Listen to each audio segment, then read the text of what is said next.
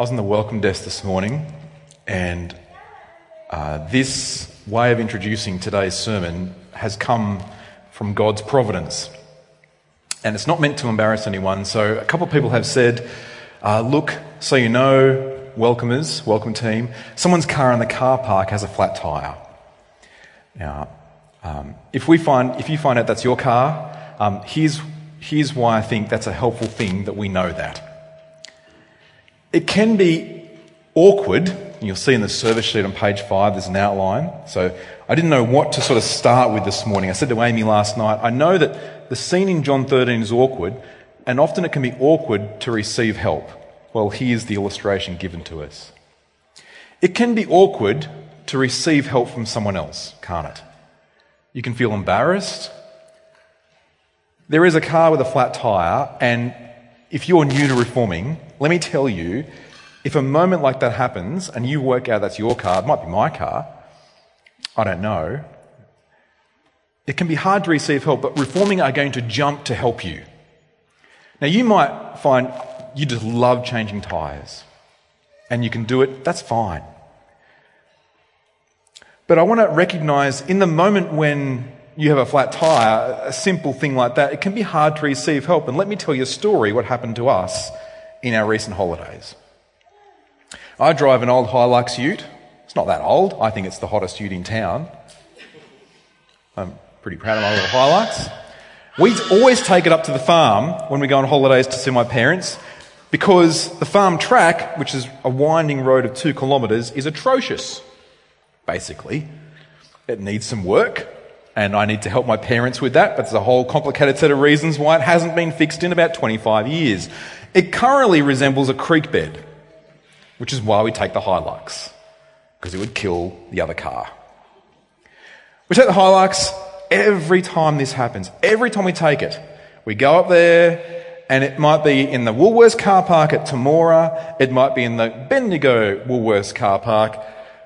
I get a flat tyre every single time. Thank you, Bob Jane. There's another few $100. Every time from that track, from that road, it's just what happens. This time, it happened on the highway. We're driving along between Ardlethan and Temora, and I hear a whirring, a rumbling sound, and if you know like what it's like to be, you want the radio down, you always want to be listening to the vehicle. And so something's wrong. Air intake's off. Something's wrong. Turbo's off. Something's wrong. And all of a sudden, bang! Yeah, that's what's wrong. And as the vehicle, I'm trying to pull it over, and it's like trying to pull up a horse that's sort of gone straight. I'm grabbing the steering wheel and I'm pulling it over. Thankful to the Lord it was all safe. I jump outside in 42 degrees heat and there's flies everywhere and there's a shredded tyre. But I think, no worries, because I'm an Australian male. And so I'm prepared. I've got 2 toolboxes. Everything I need. I go to the toolbox, pull out the jack. It's a trolley jack. Useless. It will not stay. There's a leak. I pull out the second jack, which is another little hydraulic jack. Also useless. Wants to keep falling over in the gravel in the table drain. I then go for the factory jack. Also useless. And at this time, when I'm thinking, I can solve this, I can fix this, someone else pulls up behind, puts their hazards lights on. And you know my first thought is, one of pride, I don't need help. This bloke gets out, he's in bare feet. He walks across, if you know the table drain, the gravel on the side of the road, it's got those sharp rocks. I'm in my boots. He's walking across, t-shirt, shorts, right, bare feet, and says, you want some help? And every fibre in my being wanted to say, no, I'm all good. But I look at Amy and our 3 kids in the heat and flies, and I go, yeah, I thought I had this, but thank you. Yes, thank you. Yep. And in a jiffy, he helps me. A jiffy is an Australian term. A very quick moment, he helped me. It can be hard receiving help. For me in that moment, it was awkward.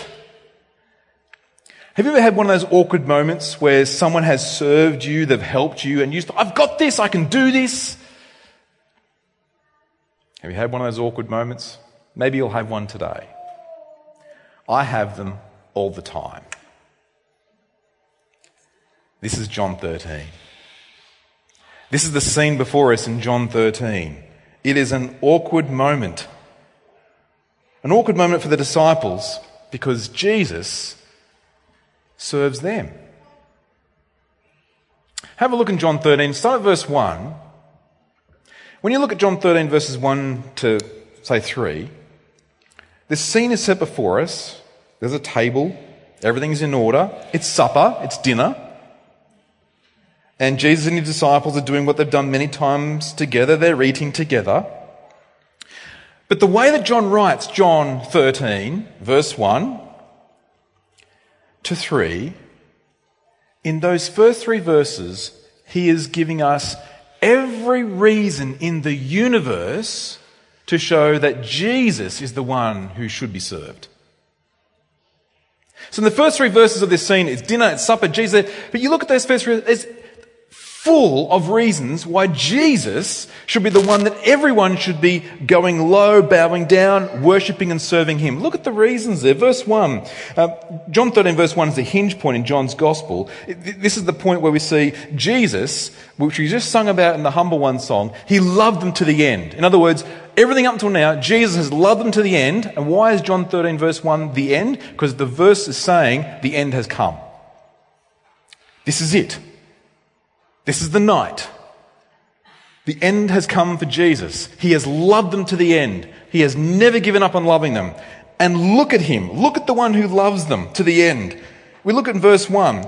Now, before the feast of the Passover, Jesus knew his hour had come to depart from the world to the Father. Jesus is going to the Father because Jesus is God the Son. And the hour has come for God the Son. Verse 2. During supper, when the devil had already put it into the heart of Judas Iscariot, Simon's son, to betray him. Notice this. Verse 2. John is writing, Jesus is going to be betrayed by Judas Iscariot. Yes, we know it's Judas who betrays Jesus, but look at this. And let the readers of the book of Genesis understand. This is not just a betrayal of a friend or a disciple. Look at this. What is going on here? We remember Genesis? Who is the great enemy of the one who's going to be the offspring, the serpent crusher? He is betrayed ultimately by the plans of that ancient serpent who is the devil. Jesus is going to be the promised serpent crusher, and the cosmic competition between good and evil is now started in this moment, highlighting who Jesus is. Verse 3, Jesus, knowing that God the Father had given all things into his hands, he'd come from God, he's going back to God. Verse 3 is saying, do you see who this is? This is the one of heavenly origins. This is the one who has the all-access pass to heaven. This is the one who is the king who loves his subjects to the end that he's going to die for them. This is the one whom God the Father has put all things in his hands. In other words, they're having supper. They're sitting with the one who deserves to be served. And yet, verse 4, the weirdest thing happens. Because the one who is the God-man, the one who is the Lord, what does he do? He rises up, and you would think, if the king is rising up, what should happen next? He deserves to be enamored and worshipped and praised. And what does he do? He rises up. He takes off his good clothes and he gears up like a cleaner. He gears up to be a servant. There's no grand announcement. There's no parade, no pomp and ceremony. I used this illustration a few weeks ago. It's like me as a husband. Here's where I fail as a husband. But where I think I'm doing great things. You know, like us husbands, us men. I know if you're a better man than me, this is not about you, of course. This is about me. But what often happens is I'm having my coffee that's, my wife makes for me because she knows how to do that and I need to learn those things. Make coffee. What do? I drink my coffee and I go back and I set the dishwasher there, but then I set a bench on top of the dishwasher. And I just go for the easy, low-hanging fruit. And I put the cup there and I say, oh, Amy, I put my cup on the bench above the dishwasher.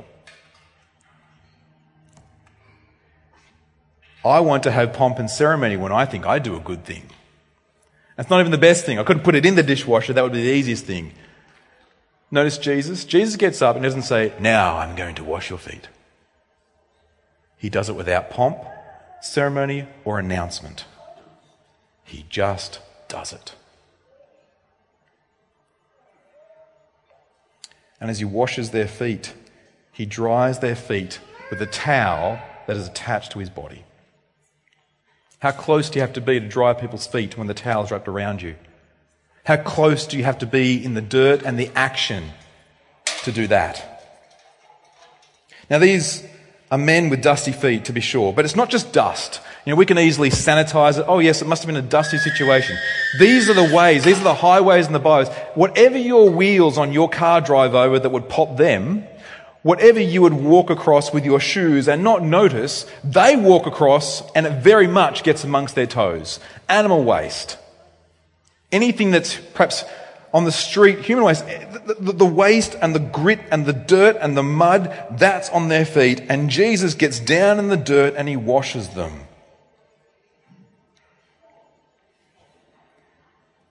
Normally you'd wash people's feet by someone else, a servant doing it, but Jesus does it. And as Jesus does this, verse 6, Peter says something. I love Peter. Like I want to mention my own failures regularly and get to know me. I've got a whole bunch. How long you got? But I like Peter because Peter's my kind of spokesperson. Like, Peter speaks for me because he asks the dumb questions. He says the dumb things that I would say in the moment. When I don't kind of fully get what's going on, we all need Peter, don't we? Because probably there's a whole bunch of other disciples going, I don't know what's going on here, but Jesus is washing my feet. It's quite awkward right now. Peter's the one that says something. I'm going to say something. So Peter says, verse 6, Lord, do you wash my feet? Like, he is actually, there's no such thing as a dumb question, but it is a dumb question because he is washing people's feet. So yes, he will. But he's struggling to understand, and Jesus answered him, what I'm doing, you don't understand now, verse 7, but afterwards you'll understand. Jesus is very kind, very caring. I know you don't understand, Peter. I know you're struggling with this, but you'll understand, and we know that Peter will understand when he sees the cross. But for now, Peter doesn't get it. Verse 8, Peter says, you will never wash my feet. Never's a strong word, Pete.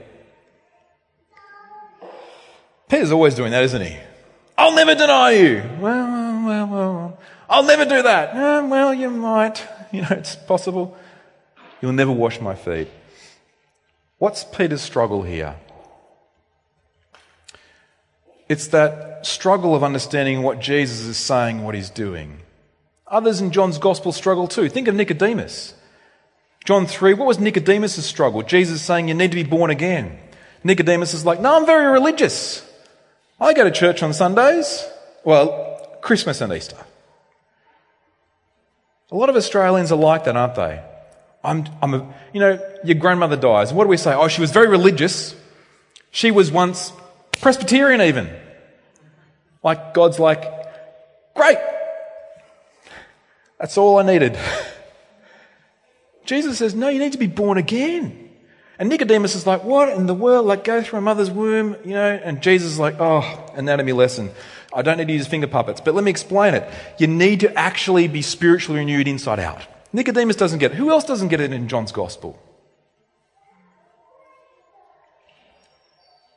Peter. And he's a disciple. But we struggle with things too, don't we? There's a whole Christian sect that today believes that in the Lord's Supper you actually eat and drink Jesus' body and blood. And there's a whole bunch of people, just like Peter, that think all Jesus is doing is telling us to wash feet. And Jesus has to kindly and graciously explain. End of verse 8. Jesus answered him, if I do not wash you, you have no share with me. Simon Peter said, Lord, not only my feet, also my hands and my head. So Peter's all in now.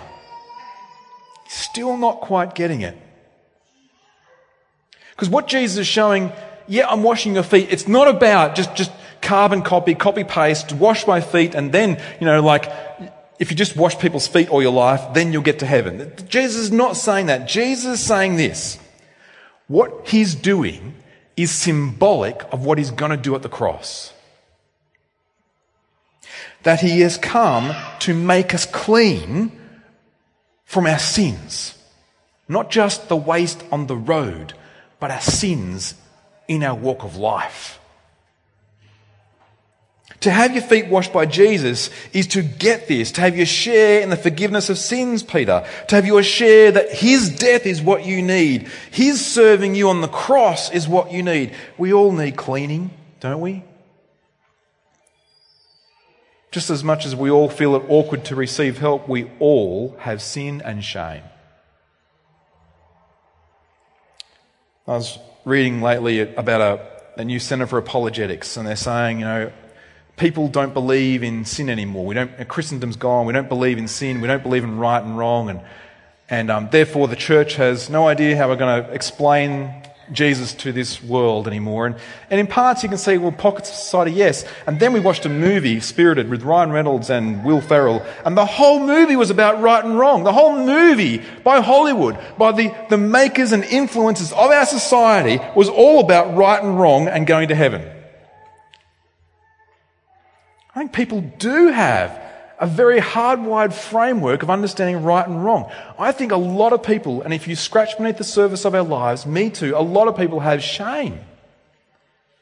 A lot of people have a shame. We feel unclean. We need to be clean. Our conscience cleansed, our lives clean. Jesus has come to make us clean.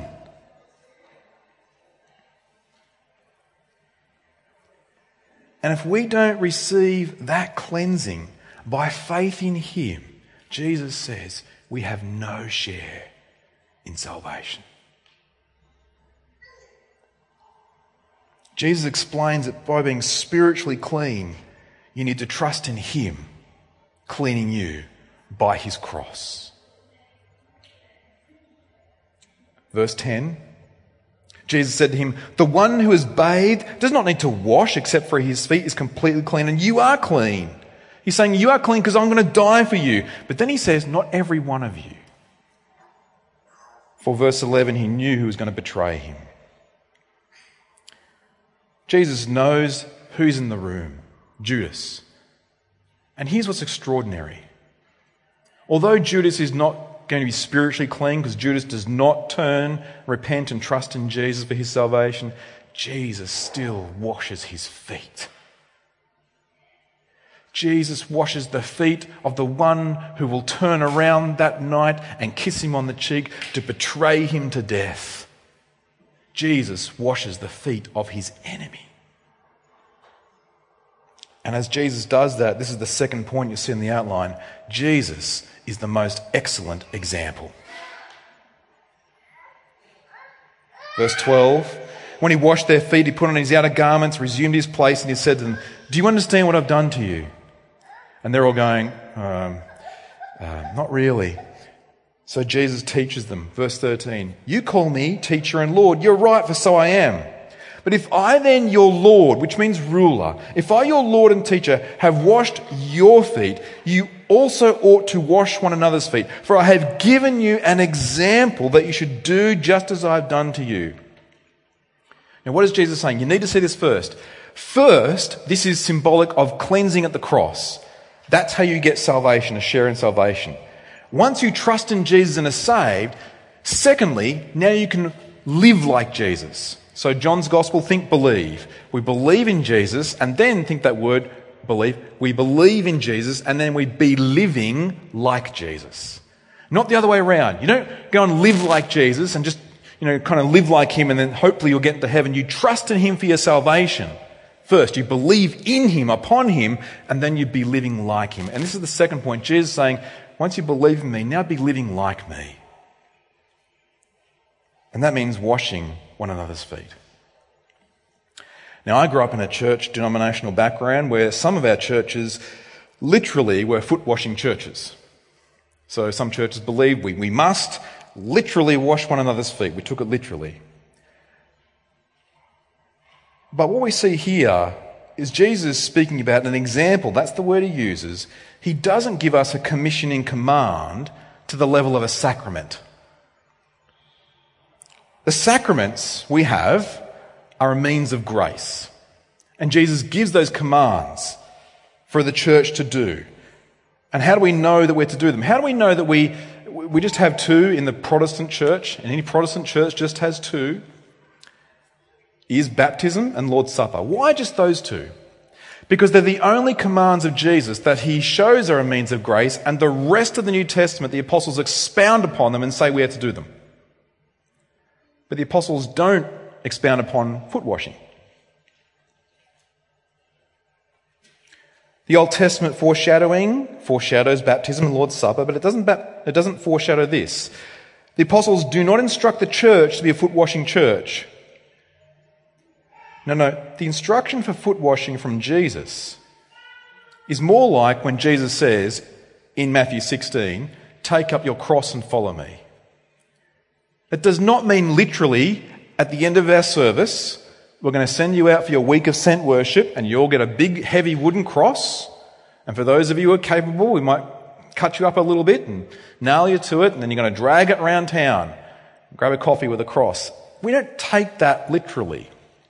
We know what that means when Jesus says, "Take up a cross and follow." We know what it means when Jesus says, "You must wash one another's feet." What does it mean? You need to serve one another. Like Jesus. Jesus says in verse 16, "Truly, truly, I say to you, a servant is no greater than his master." It's true, isn't it? A servant is no greater than his master, nor a messenger greater than the one who sent him. If you know these things, blessed are you if you do them. So the question is how? How do we do this? Well, the Bible does give us a myriad of ways. The apostles, as they write in the New Testament, they don't tell us to literally foot wash, but they do tell us to literally do a whole bunch of other things to serve one another with love. This week, Lord willing, there's going to be a podcast we'll provide and a group guide, and we're going to dig into the second half of John 13 in our groups or our personal devotions. But for now, I want you to go to verse 34. Because Jesus puts meat on the bones of this. He shows us what it means. Jesus, in his most excellent example of serving, shows what is the heart of such service in verse 34 with a commandment. "A new commandment I give to you, that you love one another." Notice, not this, not criticize one another, not tear each other one down, not, point the finger at one another, that you love one another. Just as I have loved you, you are also to love one another. By this, all people will know you're my disciples if you have love one another. What is the way in which we are to serve? It's love. Jesus is teacher and Lord of the universe, and yet he is the extraordinary example. He is for us what becomes an awkward application. See, what it means to be a follower of Jesus means to be a servant. Not my personal preferences not being met. Not what I want to have happen around here should happen around here. No. That is not the way of a disciple. Because a servant is not greater than their master. Friends, none of us can claim to be greater than Jesus. I'd like to say, can I get an amen? I'd hope that you would believe that. None of us can claim to be greater than Jesus. Here's my question. Why could we ever think that serving one another in some ministry of love can ever be beneath us? Let me say that again. Because none of us are greater than Jesus, why can any of us ever think that serving one another in love is ever beneath us? Because it was never beneath Jesus. Do you see? When it was never beneath Jesus our Lord, none of us can claim it is beneath us. Just as I loved you, he says, you are to love one another. Now the disciples don't understand yet until they see the cross, because the cross makes everything clear. They feel it's awkward that the Lord of the universe is washing their feet. Well, wait till you see what he does on a cross.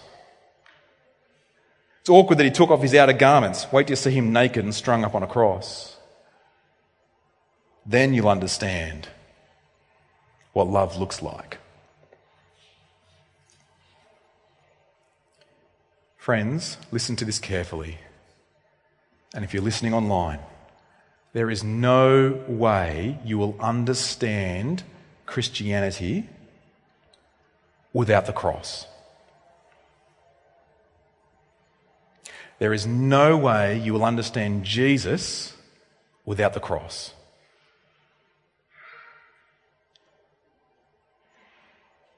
Christianity is all about powerful humility, because that is the power of the cross.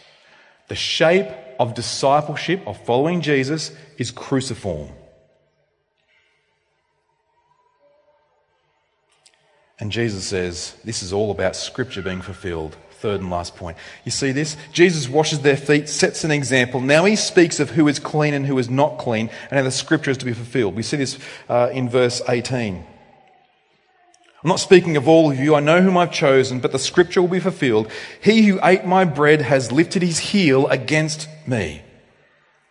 Now all the apostles followed Jesus' example. They're sent and they're blessed. But there's one of them, of course, who is not, and that's Judas.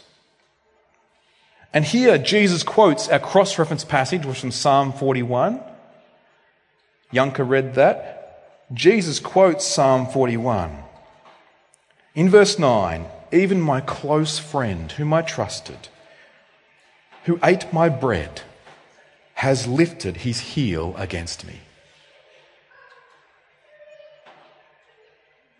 In Psalm 41, David, who writes that, is a sufferer at the hands of someone who betrays him. When we see John 13, this is Judas and Jesus. And we see Judas is actually moved by Satan, who is the spirit of pride. You know where pride comes from? That is not the Holy Spirit. Pride is not a fruit of the Spirit. It is a fruit of Satan. Whereas Jesus is not moved by that spirit. He's moved by God himself. And how does he move? In humility. Opposite to pride. Judas is selfish, but Jesus serves others. And the psalmist foreshadows someone who is righteous and suffers injustice. And like every psalm is fulfilled in Jesus. Jesus is teaching his disciples before it's about to happen so they can see who he is. Verse 19, I'm telling you this now before it takes place. That when it does take place, you may believe I am he. Notice this, he's saying about the cross. And when you see the cross, I am he. He's using the language of God. When God reveals himself to Moses, I am God, and God is humble and goes to a cross. There are whole religions that find that abhorrent and they cannot wrap their head around it. Let me tell you, there are Christians who still struggle to believe it. How do you know this? Because they will not be humble. They will not, in humility, serve others with love. That's because they don't understand Jesus at all. You need to look at the God-man, the one who is the I am, who chooses not to have I go in front of him, but who says, I serve you with love. Verse 20, truly, truly I say to you, whoever receives the one I send receives me. Would you receive Jesus and live like that? Because Jesus is God, whoever receives this message in John's Gospel receives God himself into their life, into your life. And Jesus is showing us, John is showing us in this Gospel, even as Judas plots Jesus' death, we get to see that Jesus goes to die for what reason? To show us that love goes low. So that we would believe in Jesus and be like the Lord Jesus. Now, friends, what does this mean for us today? Reforming Church, what does this mean for us now? It means that love does go low like the Lord Jesus. See, when you look at Jesus here, the way he goes about his service of others, he commands us to do the same. It would be easy for us to think, yeah, you know what? That's for those people over there. Like, that's for those other people who do those other jobs around here. But Jesus says this is for all of you. I don't see the part where it says, well, you know, I don't like doing that job, so I don't have to do that kind of way of loving. I don't see that. I just really struggle seeing that part. I don't see where it says, I'm not gifted at loving others. That's not my spiritual gift. Really? No, let's just see where that's not quite here. Now, some of us might also think, well, what Jesus is offering is the worst recruitment program I've ever seen. Like, can you imagine if you wanted to start a worldwide movement with billions of followers, would you say, let's do it this way, wash people's feet, serve others with love? You'd say, well, the job is kind of a stinker, isn't it? Would you set up a recruit program this way? Jesus says, this is the way of the cross.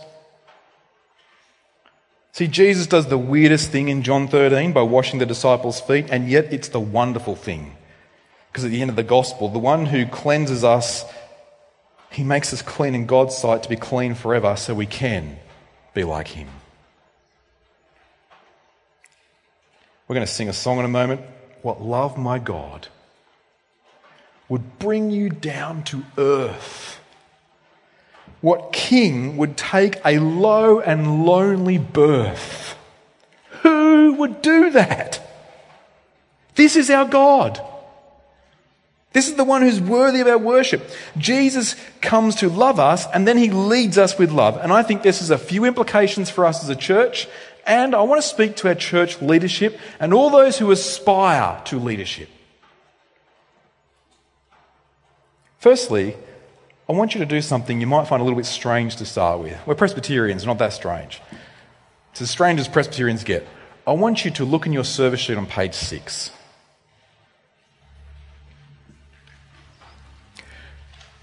And you'll see a picture there. And next to that picture, can you see what that picture's about?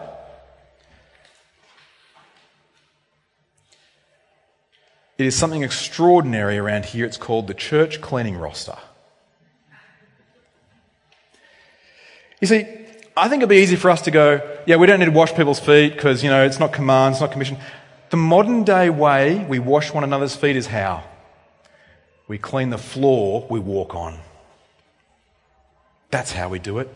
Because let me tell you, that is the lowliest job around here, and I know some of us don't want to do it. I know we'd rather not.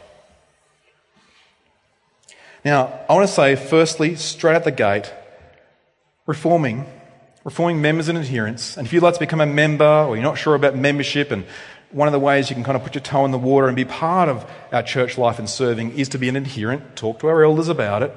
But I want to say to our members and adherents, thank you. Like, look at me. Genuinely thank you. Thank you for serving one another, loving by going low, and cleaning Reforming House. You might think it's not noticed. It is, because I see it at the end of a Sunday. We're usually here till 2 or sometimes 5. Big rich Sundays, family life, that's what happens here. And at the end of that day, this place is like one big popcorn fest. Or it's just mess everywhere. I see it at the end of a Sunday, and then sometimes I come back later in the week or Sunday morning, and you might notice, wow, this place is spotless. How did that happen? Because people went low, and they loved. Now, this is only one example, friends, but I think Jesus gives us the most excellent example. It's just one example, is cleaning. Now, I know it's not everybody's cup of tea. Right now I hear the objections. Oh, I can't, I'm sick, I'm sore, or something else. I get it. It's not everyone's cup of tea. Not everyone can. But listen to this, friends. Listen to this carefully. Jesus' example has real implications for us. Everyone serves here. And when it comes to the cleaning roster, literally everyone is encouraged. Every member or adherent is encouraged to serve, including the pastor. Go and look at the cleaning roster. We bring our kids. We make it a fun day. You think it's not fun? It can be fun. The elders serve in this way. Everyone who's a member here can serve in this way. We even make it easier for you. We get light brooms or stick vacuum cleaners. You can wipe tables. I know it's not your cup of tea. Listen to this. If you desire leadership here, the way in which we're going to see anyone join in a leadership team, we're going to first notice, do you go low with love to start with? There's no point desiring leadership. If you desire eldership, you desire a noble task. But if you want to be an elder or a leader in any particular way, board of management, whatever it is, if you are not willing to go low and serve others, you're not ready to lead. And if you're not willing to do that without announcement or pronouncement or a parade or pomp and ceremony, look what I'm doing. I did it once. You are not ready to lead. Leadership is going low like a servant, like Jesus. And if you want to lead, you need to be ready to serve on that roster with joy. Peter writes to his fellow elders, not domineering, not begrudgingly, but with joy. Now, I know some of you have all sorts of stuff on in life, but here's the thing. If you can clean your toilet after you do a poo, you can probably clean here too. It's that level of skill set. I know I said poo in a sermon. It'll be on Life FM, I'll get emails. Look at Jesus. Leaders go low. Leadership is love, and love goes low. It is not for nothing that we put that cleaning roster there in the same spot on the service sheet where it says our servant leaders, and it has our elders and our board of management, our staff. Leadership goes low and serves others. It does it without question, without grumbling, without pomp, announcement, nor ceremony. And if Jesus can do it, we could do it too. Jesus here himself is close to his death. What do you think you'll be concerned about on your deathbed? I've seen many a person on their deathbed. I've been there. I've been in the room, the hospice, the hostel, the hospital, the aged care home. What are people concerned about on their deathbed? It's their immediate family, it's themselves and what's going to happen next. Look at Jesus. What is he concerned about on his deathbed? Us! Others! Serving them! Leadership is love. One of our brothers, forgive me for an extra couple of minutes, but one of our fellow elders, Cam, we announced this morning that he's having a sabbatical, a rest from serving as an elder. Cam needs a rest. Now, we have precedent for this. If you were around a few years ago, you remember that I had some stress load and I had a rest too for 4 weeks. We're giving Cam 6 months. He's still on the team, but we're giving him a warm robe, some water and a breather on the sidelines on the bench, and then he's going to come back and play very soon. He's still on the team, but he serves people with love. When you serve people with love and you actually care for people, the load increases and increases and increases. And he's at his own demands of work and all that sort of stuff. It just gets big. What is my point? We want to rest Cam, thank him for his service, care for him, pray for him, but also, friends, our church cannot possibly rely upon all the love and care of just 3 or 4 elders doing all the care of how are you going and serving you. It's just hard and difficult. We would love to see a church that loves one another, looks out for one another, and gladly says, can I join the serving roster? Can I serve? So it's not the same few doing the same jobs every week and burning out till we've got to give them rest.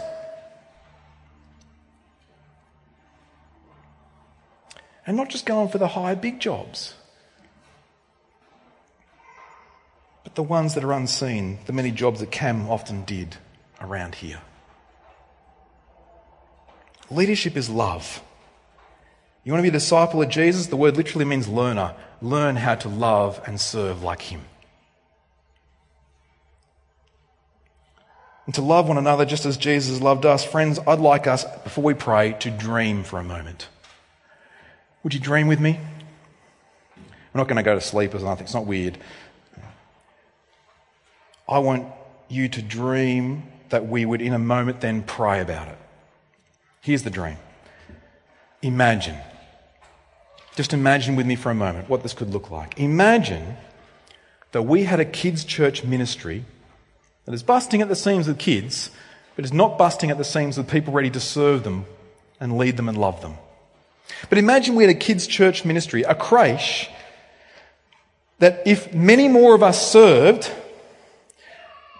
and if I'm not preaching, which is very rare and occasional sometimes, but I want to serve there too. But imagine if we served and we had more of us, you would only need to serve once a term. Imagine a moment we could get to our church life where so many of us served on the creche or in the kids' church, we only had to do it once a term. Wouldn't that be wonderful? Imagine you served not just because you were told to serve, but because you looked at Jesus and thought, what a privilege that I can help little disciples grow into be big disciples who actually love Jesus too and know his love for them. What a privilege that is, that you made that difference in their life for eternity. Imagine our youth group. Right? Dream of a ministry where teenagers are so commonly growing up in homes these days who don't hear about Jesus, not the real Jesus, but they come to a youth group. And imagine they get to meet him in the Bible because people put up their hands and say, I want to serve. Giving up Friday night is no easy task. And then imagine our churches are full of future leaders. Where are they going to come from, by the way? Where are the future leaders of this church coming from? Those rooms. From kids' church and youth group. You want to know the next generation of church is? It's disciples being made there. And imagine our welcoming team, that we welcome one another so well. It wasn't just the welcome desk, but we welcome one another by thinking, if I just got here a little bit earlier and I got here and I was able to welcome one another and walk across the room to someone I don't know and ask them, who are you? Can I welcome you? Can I serve you? We actually do this a lot, and I think it's one of the things that's wonderful about reforming. Imagine it just keeps happening more and more. Imagine if we could serve on the media team or music team or the cafe team. Imagine we could host a group or lead one. Imagine if we could meet with someone one-to-one, even occasionally, to read the Bible, have a coffee, and then pray for one another. Imagine we could, with all humility and patience, love others. We're not criticising each other or tearing down each other, but serving each other with all our different interests. Imagine that our default was not pride, not comparing ourselves to one another, not pointing out others' mistakes and failings and weaknesses, but rather with wonder, eager to listen and love and serve one another. Imagine that.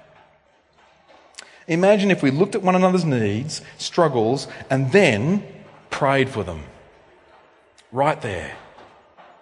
Imagine a church where we realise the needs of others are greater than, yes, the elders and leaders and all of us. We just love one another. We just lay our lives down and serve. Friends, we live in a world out there, and maybe you're watching online and you know this, you get this. We live in a world that is desperate for that kind of community. We live in a world that is desperate for that kind of love. And you know where they can find it? We got it right here. Because he is here. Jesus washed feet. We can clean up. We can wipe tables or change nappies or stack dishwashers. We can change a tyre in the car park, sweep floors, serve others. We can do a myriad of things because he loved us and showed us how. Let's pray. Let's pray we will. Our Father in heaven, we thank you for him who loved us, who served us, who laid his life down for us. And Father, we want to say, for our church community, we are grateful. We are thankful that we have seen a culture of Christ that we've prayed for as a church grown among us, that we do serve one another in this way. And we pray that more and more this would be how you work among us, that we would believe in Jesus and be living like Jesus. We pray that it would not be our default position to question, criticise, or just be a consumer, but that we would be a contributor who serves others by going low with love. Thank you for Jesus, that he did so for us on the cross. And thank you that we can now do that and practice these things, and all the more so that we progress and grow to be more like Jesus as we believe in him, even as a church right now this morning. We thank you and pray these things in Jesus' name. Amen.